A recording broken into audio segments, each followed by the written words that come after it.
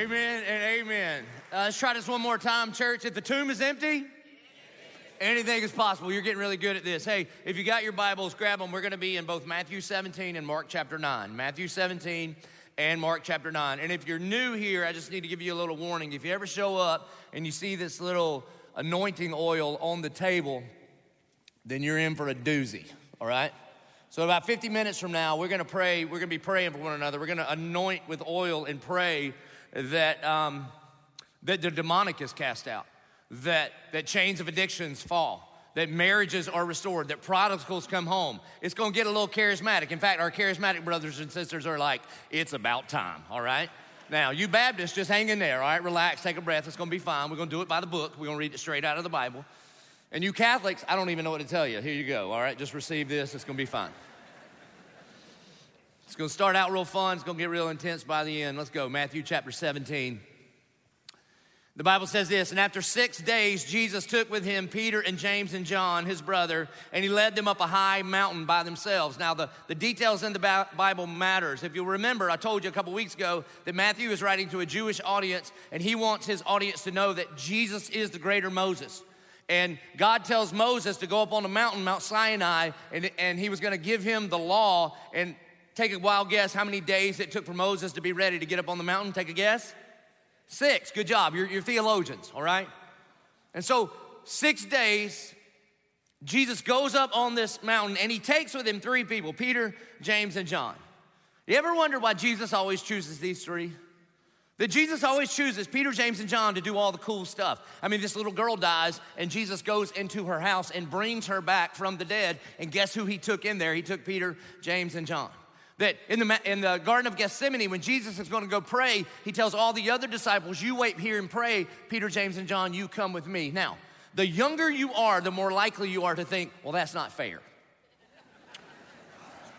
I need you to just write this down. Fairness is not a biblical value. In fact, I told you during the last series that my least favorite commercial on the planet is that AT&T commercial. My friend used to work for AT&T, but then he got saved out of that nonsense. Now he works here at the church, okay?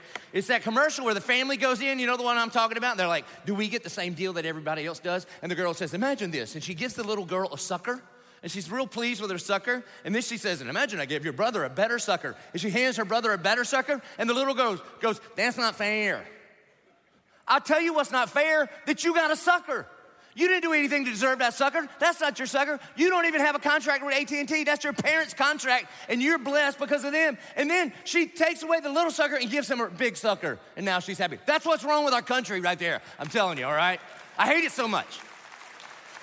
I wish you'd be like, oh, you want fair? Here, give me your sucker. Eternal damnation, that's what you get. That's what I wish would have happened, but I don't get to write the AT&T commercials. Anywho, fairness is not a biblical value.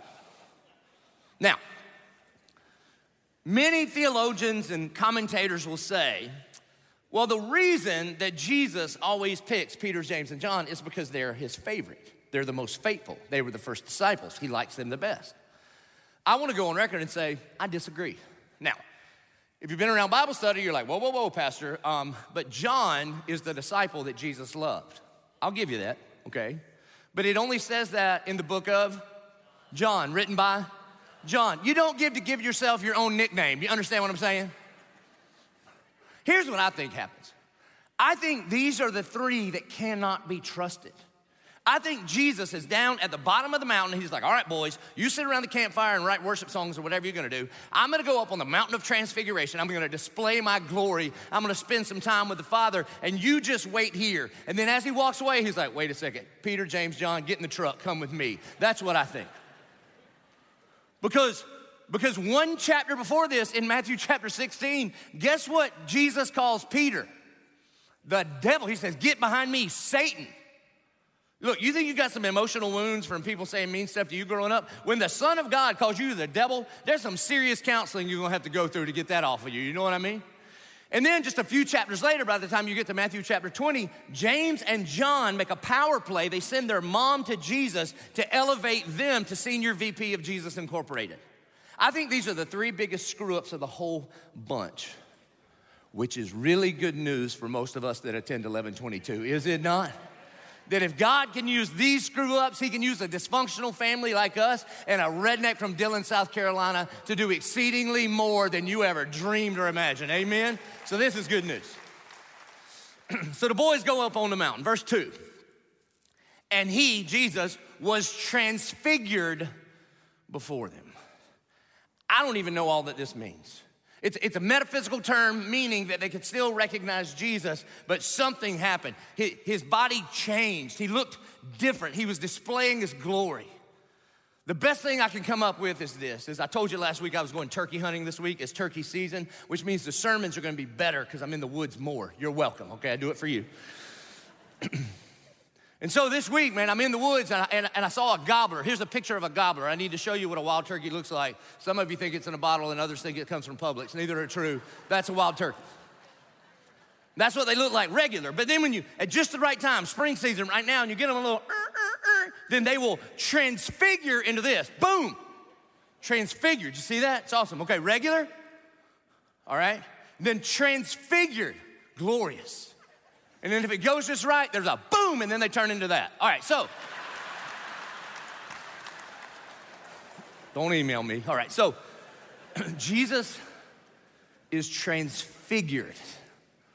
My friend Chris Brown, not the recording artist that goes to jail all the time, but I have a pastor friend that lives in San Diego named Chris Brown.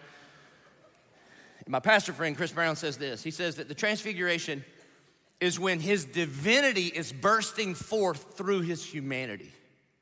He says that the miracle is not that Jesus displayed his glory on the mountain of transfiguration, but the real miracle is that the glory of Jesus was shrouded in humanity for 33 years. And up on this mountain, he hits pause on that miracle to just display who he really is. And he was transfigured before them.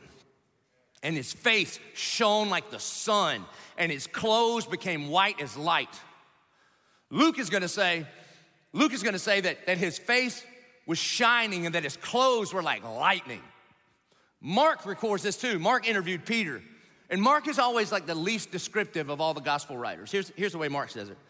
In Mark 9:3, Mark says, and his clothes became radiant, intensely white, as no one on earth could bleach them. Now, I don't know if this is how it actually happens, but this is how it happens in my mind, so just go with me, okay? I imagine when Matthew and Luke and Mark all get to heaven, and they're comparing notes on what they decided to write in the Gospels. And I can imagine Luke's like, hey, Matt, do you remember the transfiguration? And Matthew's like, oh, yeah, it was crazy. He goes, well, what did you put? And he was like, I was trying to think of like the brightest, the most intense, the most powerful thing in all of the solar system. And so I described it like the sun was inside the face of Jesus and beams of light were just erupting from his face. What about you? What did you put? And he was like, bro, the most intense thing I could think of is you ever walking along at night and your eyes are adjusted to the dark, and then out of nowhere, there's like a clap of thunder and a strike of lightning, and you almost have to like reel back. What about you, Mark? And Mark's like, I said it was like tied with bleach. Okay, so they're all describing it, but there's Jesus, face like the sun, like lightning, like really well-washed clothes. Okay, there he is. But I will tell you, I think Mark's on to something. Because when the angels show up to the empty tomb, this is how their clothes are described. And when Jesus returns in his glory in the book of Revelation, and John, his fishing buddy, sees him, he doesn't give him the bro hug and say, what's up, homeboy? That's not what he does. His face is like lightning, and his clothes are bright and white, and he falls down on his face, and he worships him. There's something going on here. And behold, verse 3, and behold, there appeared to them Moses and Elijah talking with him. Now, here's the thing. When I read that Moses and Elijah are standing with the glorified Christ on top of the mountain of transfiguration, as 21st century Southern evangelicals, you just stare at me. But don't worry, I'm a professional. I can handle it every week, all right? In the first century, if you were a good Jewish boy like Peter, James, and John, and you saw that Moses and Elijah were talking to Jesus, you would be freaking out. You see, Moses is the one that God used to write the law, and Elijah was like the major of all the major prophets. And what's actually happening on the mountain of transfiguration is the personification of the Bible is happening on this mountain. This is the third time we've covered this scripture. In Romans chapter 3, the Apostle Paul is going to say it this way. that no one will be justified by works of the law, although the law and the prophets bear witness to a manifestation of righteousness that is apart from the law. And on this mountain, the law, Moses, and Elijah, the prophet, are bearing witness to the manifestation of righteousness that God has sent on our behalf, Jesus. Literally, the Bible is being personified on top of the mountain of Transfiguration. And then Luke lets us know that what they're talking about is Christ's death, his resurrection, his ascension, and one day his return. So this is a really, really big deal. Again, I'm not sure exactly how it happens, but you got to think about this, man. There's Peter and James and John, and they're checking this out, and then out of nowhere, here comes, just out of the ground, I guess, just here comes Moses. He's been dead for 1,400 years. He's got a beard and a staff and a tablets, and you're like, that's Moses. And then right next to him, out of the ground, just here comes a guy with a staff and a beard and like a name tag that says Elijah. I don't know, fire from heaven, you know? And they're like, this is it. And then as they make this assessment, verse 4, and Peter said, well, of course he did. Remember, we studied Peter before. He's always going to talk first. He's always going to talk most. And Peter said to Jesus, I mean, think about it. Okay, here's Peter, James, John. There's Moses, who's been dead 1,400 years. Elijah's been gone for 900. He didn't even die. He took an Uber chariot up to heaven. He just walked out to heaven. Now he's back. And they are bearing witness to this manifestation of righteousness apart from the law. That's going on right there. And Peter's like, there's the glorified Christ. There's Moses. There's Elijah. I should probably say words. And so Peter sticks his head in there and says, Lord, it is good that we are here. All right. I love Peter so much. Makes me feel better about my own discipleship. But let me just, maybe you jot this down. If you ever find yourself in the presence of the glorified Christ and Moses and Elijah, maybe it's not about you. Maybe that's not the time to open your mouth. You ever say something dumb? And as the dumb is leaving your head, you're like, oh no. I said the quiet thing loud. And dude, dumb words are like toothpaste. Once it's out, it don't go back in the tube, all right? Some of y'all gonna try to put toothpaste in the tube this afternoon, all right? It won't go. And as they're leaving, you're like, I was sitting here in this meeting, everybody assumed I was an idiot, and now I have opened my mouth and confirmed all of their assumptions. So here's what men do. Women, I don't know what you do. You're probably better than us at this. Here's what men do. They're like, ooh, I said something dumb. I know how to fix this. More words. It never goes good, does it, husbands? All right. It is good that we are here. And then it says, if you wish, I will make 3 tents here. One for you, and one for Moses, and one for Elijah. The way Mark records is this. Here's what Peter says. Rabbi, it is good that we are here. Let us make 3 tents. One for you, one for Moses, and one for Elijah. For he did not know what to say, for they were terrified. All right, here's some biblical advice, regardless of what you believe. When you don't know what to say, just don't. But he can't help it. He's just talking.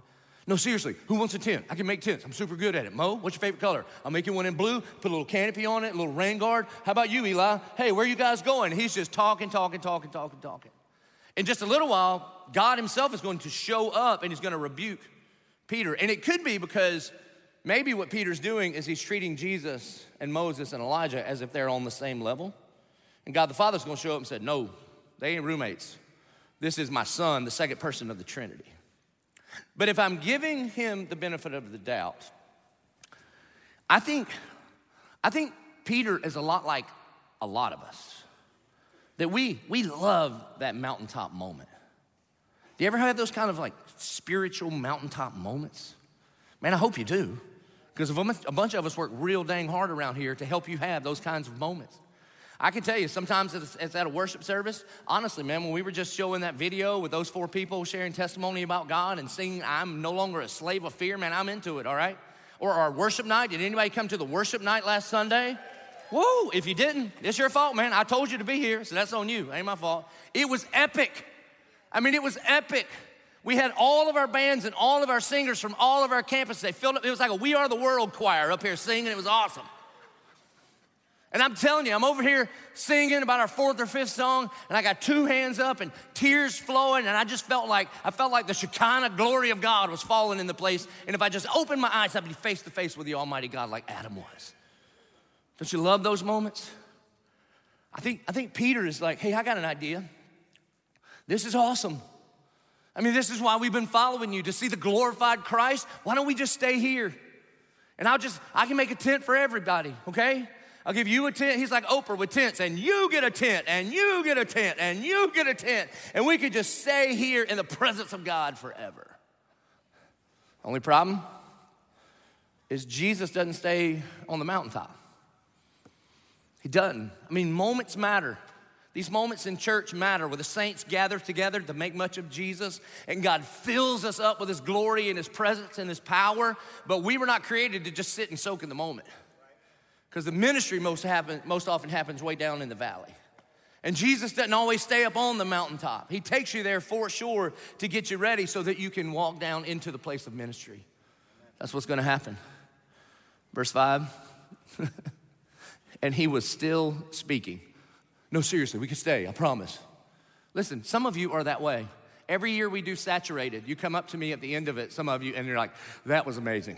I don't want to go home. I'm sorry, but you have to. Okay, we're going to lock up. And they're like, no, we should do like 17 days of Saturated. God bless your ministry. No, all right? Now it's time to take what we were doing in here, the worship in here, and we need to worship out there by the way we serve one another. And he's still speaking. That's what he's saying. When behold, a bright cloud overshadowed them, and a voice from the cloud said, this is my beloved son with whom I am well pleased. That's what he said at his baptism too. And then he says, listen to him, which is Hebrew for shut your mouth. You know, it's really hard to listen when you're doing all the talking, especially to God. I can't tell you the number of times I have said, you know what? We just need to seek God's guidance on this. And then we go to God in prayer, and then we pray like we're idiots. We spend all of our time in prayer informing God as to what's going on in the situation and going ahead and giving him suggestions of how he ought to respond to us. Dear God, I don't know if you know this, but the stock market's not doing what I need it to do. He's like, I'm pretty aware of everything that's going on all the time. What if we did a lot less talking and a lot more listening? And so he says, behold, my son in whom I am well pleased, listen to him. And when the disciples heard this, they fell on their faces and they were terrified. And the reason that they're terrified is they think they're about to get killed. They think they're about to die. Because remember, these Jewish boys, they know the Torah, they know the first 5 books of the Bible, they have read Exodus, I'm sure they've memorized Exodus 19 and 20, this is where God gives the 10 commandments. And in Exodus chapter 19, this cloud, this tempest descends upon Mount Sinai, and God says, Moses, consecrate yourself, and you come up here. But if anybody else touches this mountain that has any sin in their life, you will die. I don't care if it's you or your wife or your kid or your dog or your parakeet, anybody that is sinful that touches this mountain, I will kill you. And then these 3 boys are like, uh-oh, we waited 6 days to come up this mountain, and there's our leader. And when Moses went up the mountain, he took 3 named people, and we got 1, 2, 3 of us. Oh, no. And now here comes God himself as a cloud descending, and they think we are dead people because we are sinners before an almighty, holy, and just God. And so they fall on their faces because they're terrified. And then look what happens. But Jesus came and touched them, saying, rise and have no fear. Why? Because God is the same yesterday, today, and tomorrow, and he never changes. But through the blood of Jesus Christ, it is a new day, and we have a new covenant. And the fear of God for the post-resurrection believers is just different. God is to be honored, God is to be hallowed, God is to be revered, God is to be respected. But 189 times, Jesus says that the almighty sovereign judge and king of the universe is our heavenly Father. That when Jesus died on the cross and he pushes up on his nail-pierced feet and he says, it is finished, an earthquake cracks right through Jerusalem, and it tears this curtain that separated the presence of God from the people of God, and it tore it from the top to the bottom, not bottom to top like we work our way up, but God said, man, get this out of here, come to me through the blood of Jesus, and we get to come to God as our heavenly Father. You see, the Bible says this in 1 John, this is love. Not that we love God, but God loved us and sent his son as a propitiation for our sin. What does propitiation mean? A payment that satisfies. Ooh, I'm so proud of y'all right now, okay? You're the only church in America that knows that word. It's got more than 3 people in it, all right? Praise God for you. It means a payment that satisfies. This means when Christ went to the cross and he says it is finished, it satisfied the law of God. It satisfied the justice of God. It satisfied the wrath of God. Which means if you are in Christ, God cannot be dissatisfied in you because he's completely satisfied in his son, Jesus Christ. This is why the Bible says that God delights in you. God sings over his children. God dances, hear that, Baptist? Over his children. Yeah, A.W. Tozer says the most important thing about you is what you think when you think about God. And he's not frustrated with you, not if you're in Christ. And we have access to him like a kid has to their father. Look, man, my kids have access to me that nobody else has. My daughter, Reagan Capri, is 12 years old, delightful, 6th grade, pray for us. She will come bebopping in the house. We have 9 options to sit in our living room, and she picks the one that's halfway next to me. She will prop right down next to me, put one leg on my leg, put her hand on my head, swirl it like this, and go, "What's up, big guy?"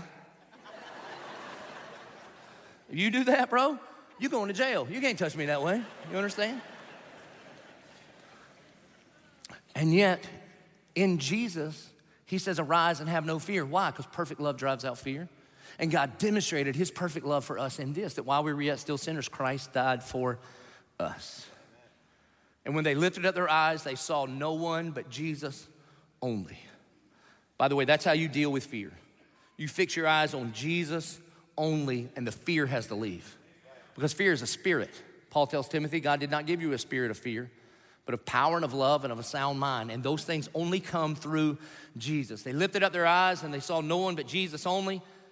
And as they were coming down the mountain, Jesus commanded them, tell no one the vision until the Son of Man is raised from the dead. He says, all right, boys, keep this into yourself until I pull off Easter, because people won't believe it anyway. And on the way down the mountain, he basically just shares the gospel with them. That's what he does. And then when they get down to the bottom of the mountain, they walk into a mess. I think I've told you this every single week, but pay attention. Pay attention. The mess often follows the mountaintop. It's just how it goes. So if you got your Bible, flip over to Mark chapter 9. Mark chapter 9. Now, it's the same event. I hesitate to call it a story. I don't like to use the word story when I'm describing the events of the Old or New Testament, because it's not a story. If I say story, then oftentimes you will think like VeggieTales or Flannel Graph. That's not what it is. This is an actual event. And the reason that we have different accounts, it would be like watching the same football game, but you watch highlights on ESPN or on Fox Sports. They might just decide to cover some different details, but the score never changes. I don't know, let's pick a game, just at random. Georgia, Alabama, national championship, all right? Now, if you watch it on ESPN, they'll show one thing. If you watch it in Alabama, it's as if it never happened, but it actually did, and the score never changes. It's still 33-18, praise God. All right, so they walk down the mountain, and they walk into a mess. Mark 9, verse 14. And when they came to the disciples, these are the ones that did not go up on the mountain, they saw a great crowd around them and scribes arguing with them. And immediately all the crowd, when they saw Jesus, were greatly amazed, and they ran up to him and they greeted him. And Jesus asked them, what are you arguing about with them? And none of the disciples or the religious people answer. It's like you hear your kids fighting in one of the bedrooms. You go, what are y'all fighting about? Nothing. We were just sharing prayer requests. No, you're a liar. Okay, that's what's going on. Because they know they're in trouble. I'm going to tell you, when I read that, I thought, well, isn't this a picture of the modern church? That there are people in need. There are people that need hope. They need healing. They need freedom. And then churches just spend all of their time, effort, and energy just throwing stones at each other online about who's not doing it right. This angers Jesus.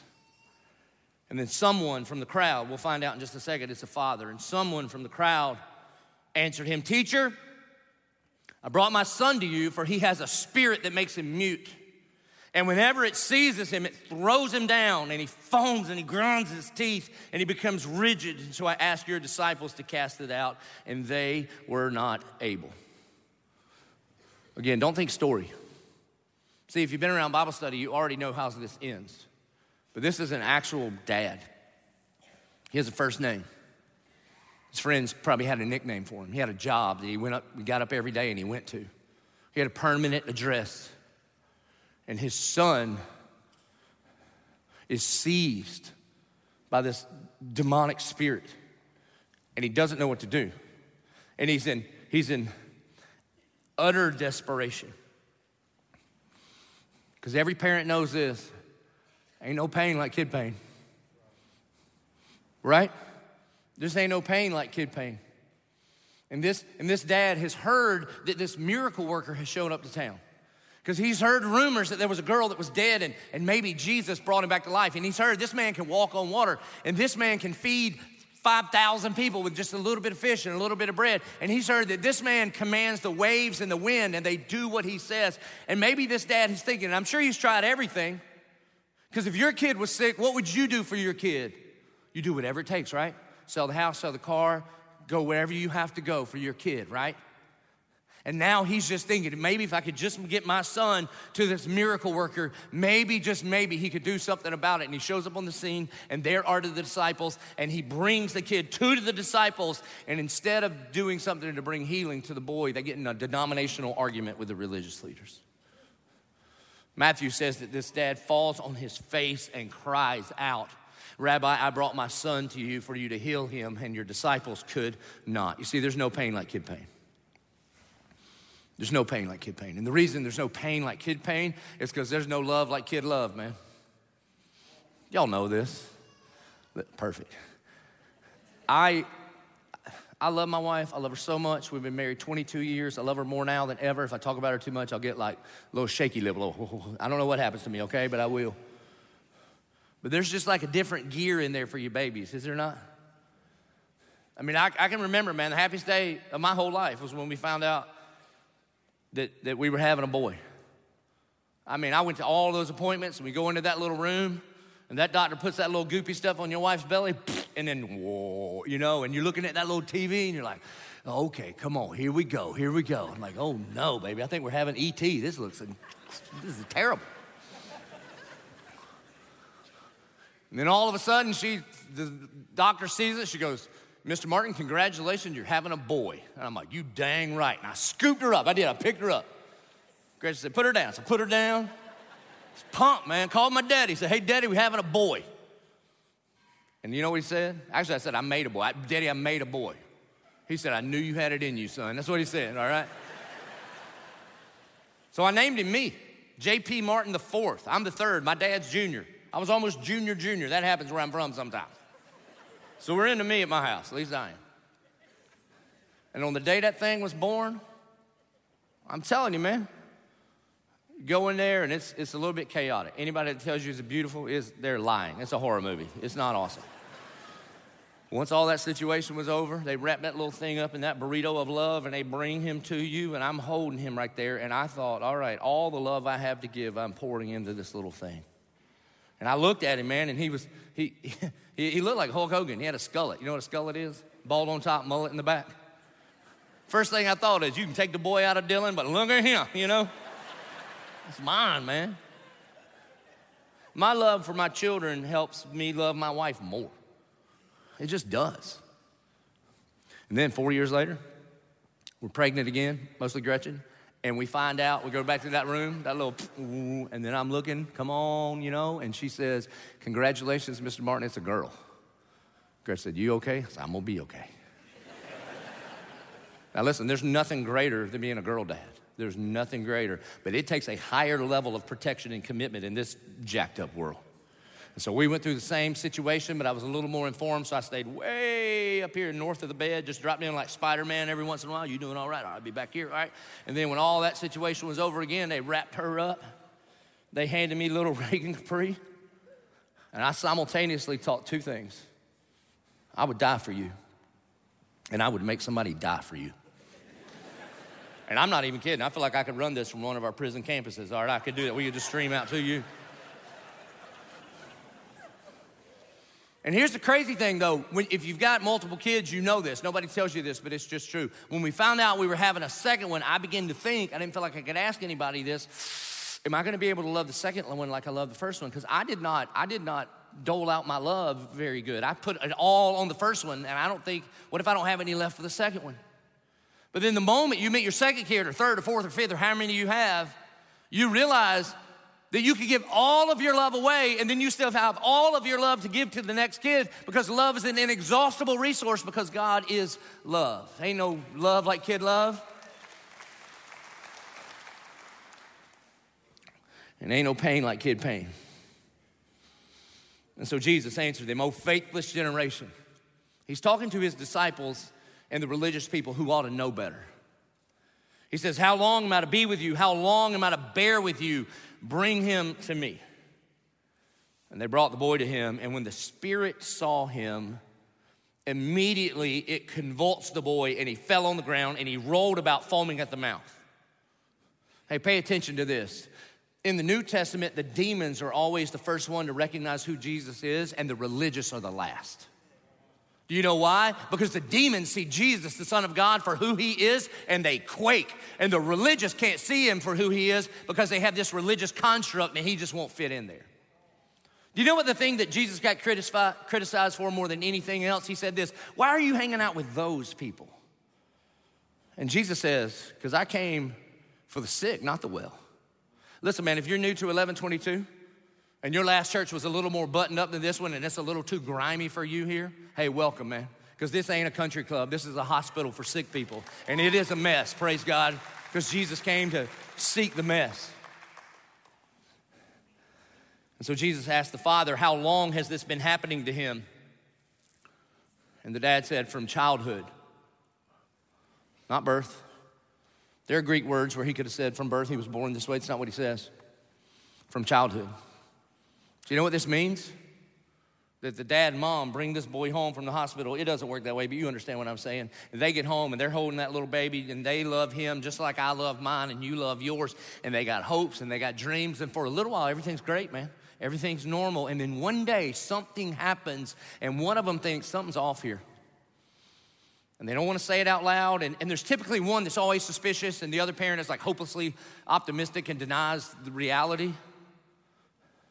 And then it came to a point where it was undeniable. And he was seized and he's grinding his teeth and he's foaming at the mouth. And the dad says, "It is often cast him into the fire and into water to destroy him." Why? Because that's what the enemy does. We have an enemy, a thief, and he only wants to kill, steal, and destroy. And think about this. They lived on the Sea of Galilee. They don't have stoves and microwaves. So 3 times a day, all day, every day, people are cooking on the open fire, and they live right next to the Sea of Galilee. Ultimately, what this dad is saying is every step of my son's life, the enemy is trying to take him away from me. Because that's what enemies do. That's what demons do. And then he turns the corner, and this dad makes his request. He says, "But if you can do anything, have compassion on us and help us." This is big, man. He says, "But if." Notice he doesn't do any negotiating with Jesus. He doesn't say, "What do I have to do so that you owe me a miracle? Can I give some money to your ministry? Will that help? Could I pray some kind of particular prayer and that will unlock the miracle code? Maybe I can be good and go to church like 4 weeks in a row then?" No, that's not what he does. He ultimately is just saying, "I've done nothing to deserve your help, but I just need a favor, God." And then notice, he does not say help him, he says help us. Why? Because if something's wrong with your kid, man, it's tearing down the whole house, amen? If you can do anything, have compassion on us and help us. And Jesus says to him, if you can. All things are possible for the one who believes. And then notice the response of the dad. Immediately, he doesn't check to see if this is theologically accurate. This is not like he's in disciple group and he's got, I have an unspoken. That's not what he does. Immediately, the father of the child cried out and said, "I believe. Help my unbelief. I want to believe. That's why I came here. I'm hoping you can do something. I'm not totally sure, but I believe. I want to believe." But man, when I look at my boy, he is seizing as they are talking. I've got this big old pile of unbelief, and oftentimes it seems to overwhelm me, and my belief is tiny and my unbelief is huge. Maybe the most honest prayer in all of the Bible. You ever been there? You ever been there? You got a prodigal son, a prodigal daughter, and the first question you ask when that happens is, what did I do wrong? You begin to believe the lies of the enemy that you screwed up, and you try to do everything all right. You raised them in the church. They've been to about 100 VBSs, got saved at camp every year you sent them. Baptized them when they were 7.5, and now they shot you the bird, they shot God the bird, and they're ruining their life, and it's tearing down your whole family. And you're like, come on, God, why not my kid? Why don't you bring my kid home?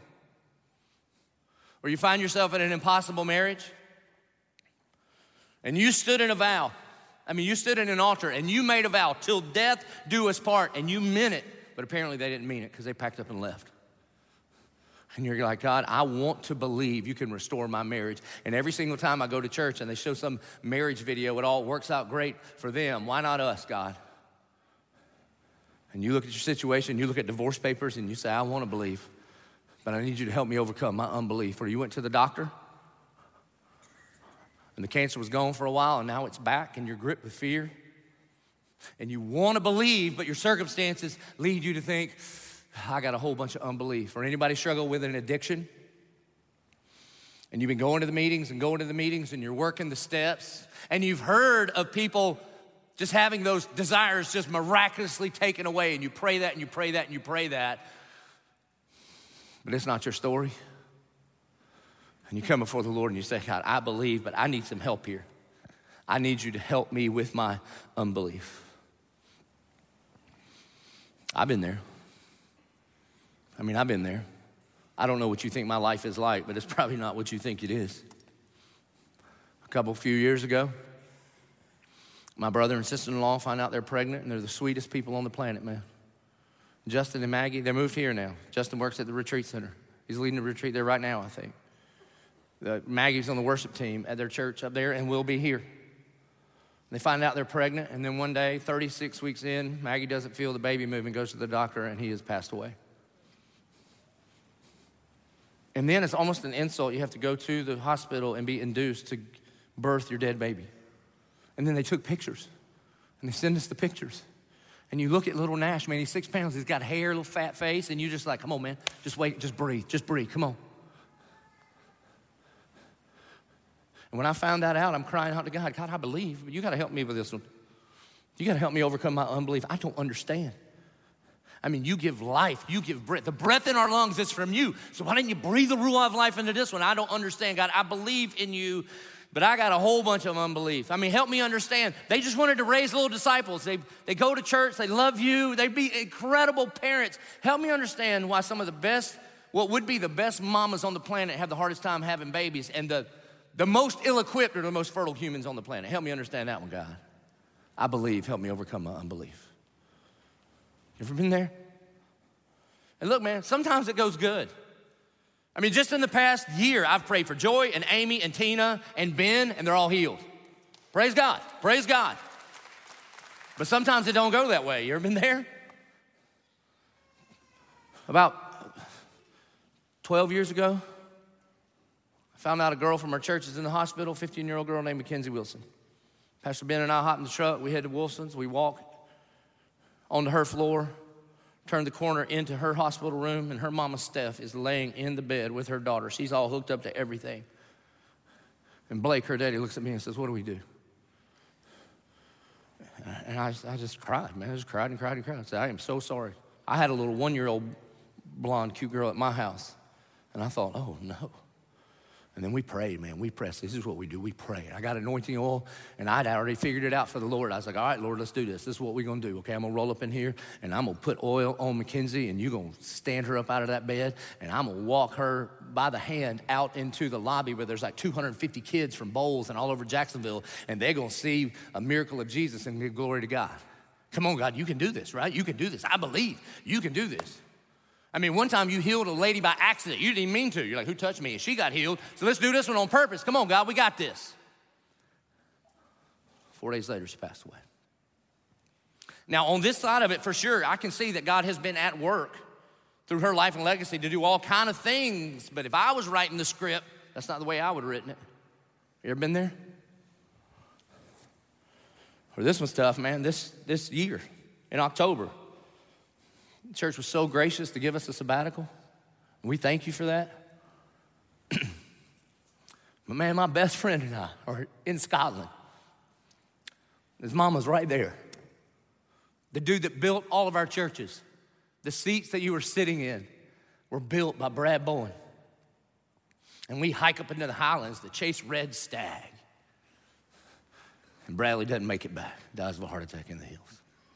And I'm like, God, help me understand. There's a long list of people I would have taken out. He ain't on my list. He spends his whole life building churches. And I believe in you and I trust in you, but you got to help me with this unbelief. You ever been there? This is where this dad is. This isn't some like storybook kind of thing. You understand? This is a real dad with a real problem with a real son.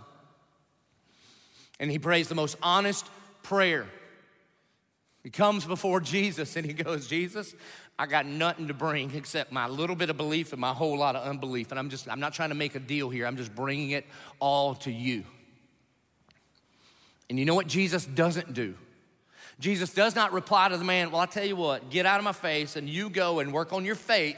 And when you get your faith up to like miracle level, then you come back and maybe I'll do this for you. It's not what he does. The Bible says this is what Jesus does. And when Jesus saw the crowd came running together, he rebuked the unclean spirit, saying to it, you mute and deaf spirit, I command you, come out of him and never enter him again.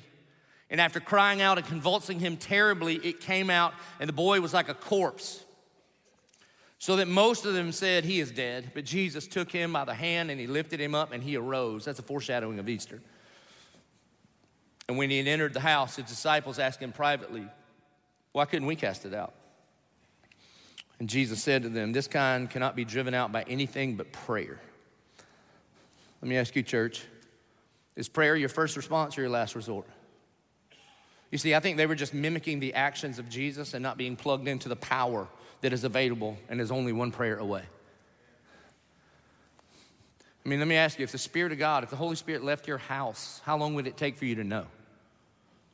You just raising your family on good conservative moral values, or are you plugged into the very power of God through his Holy Spirit? He says this kind can only be cast out by prayer. Here's the point of the mountain of transfiguration, I think. That God does not reveal himself to us that we could just sit and soak up on the mountain, but he reveals himself to us so that we can be sent and serve on mission, because the ministry happens down in the valley. And so, church, what we're going to do is we're going to close the way Jesus says we ought to close.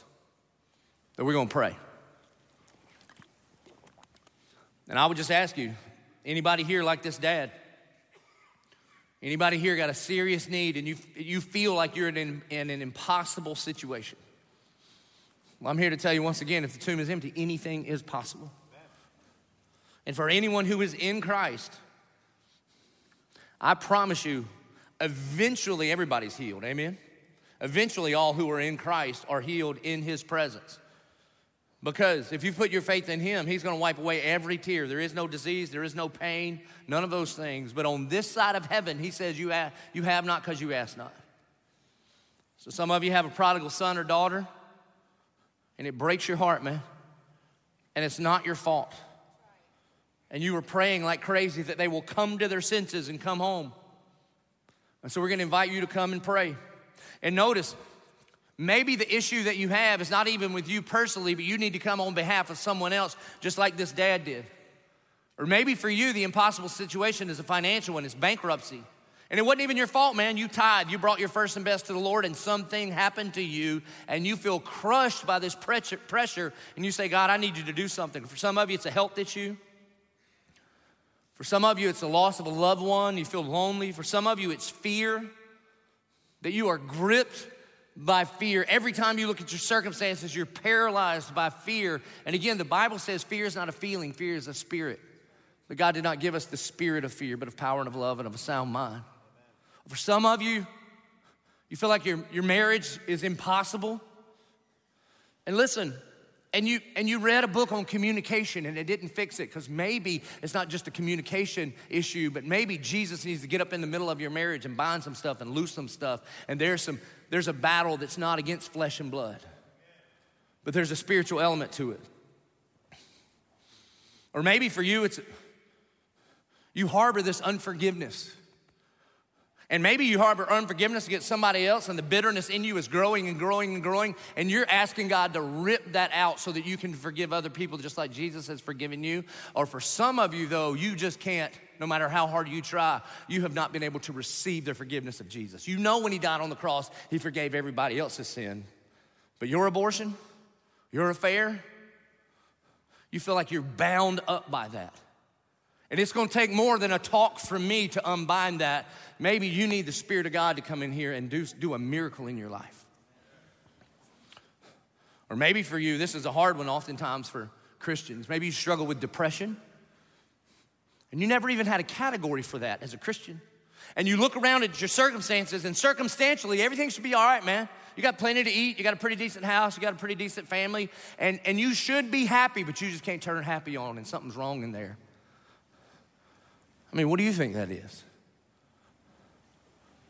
I have people ask me this week, so Pastor, you mean to tell me you believe in the demonic? Mm-hmm.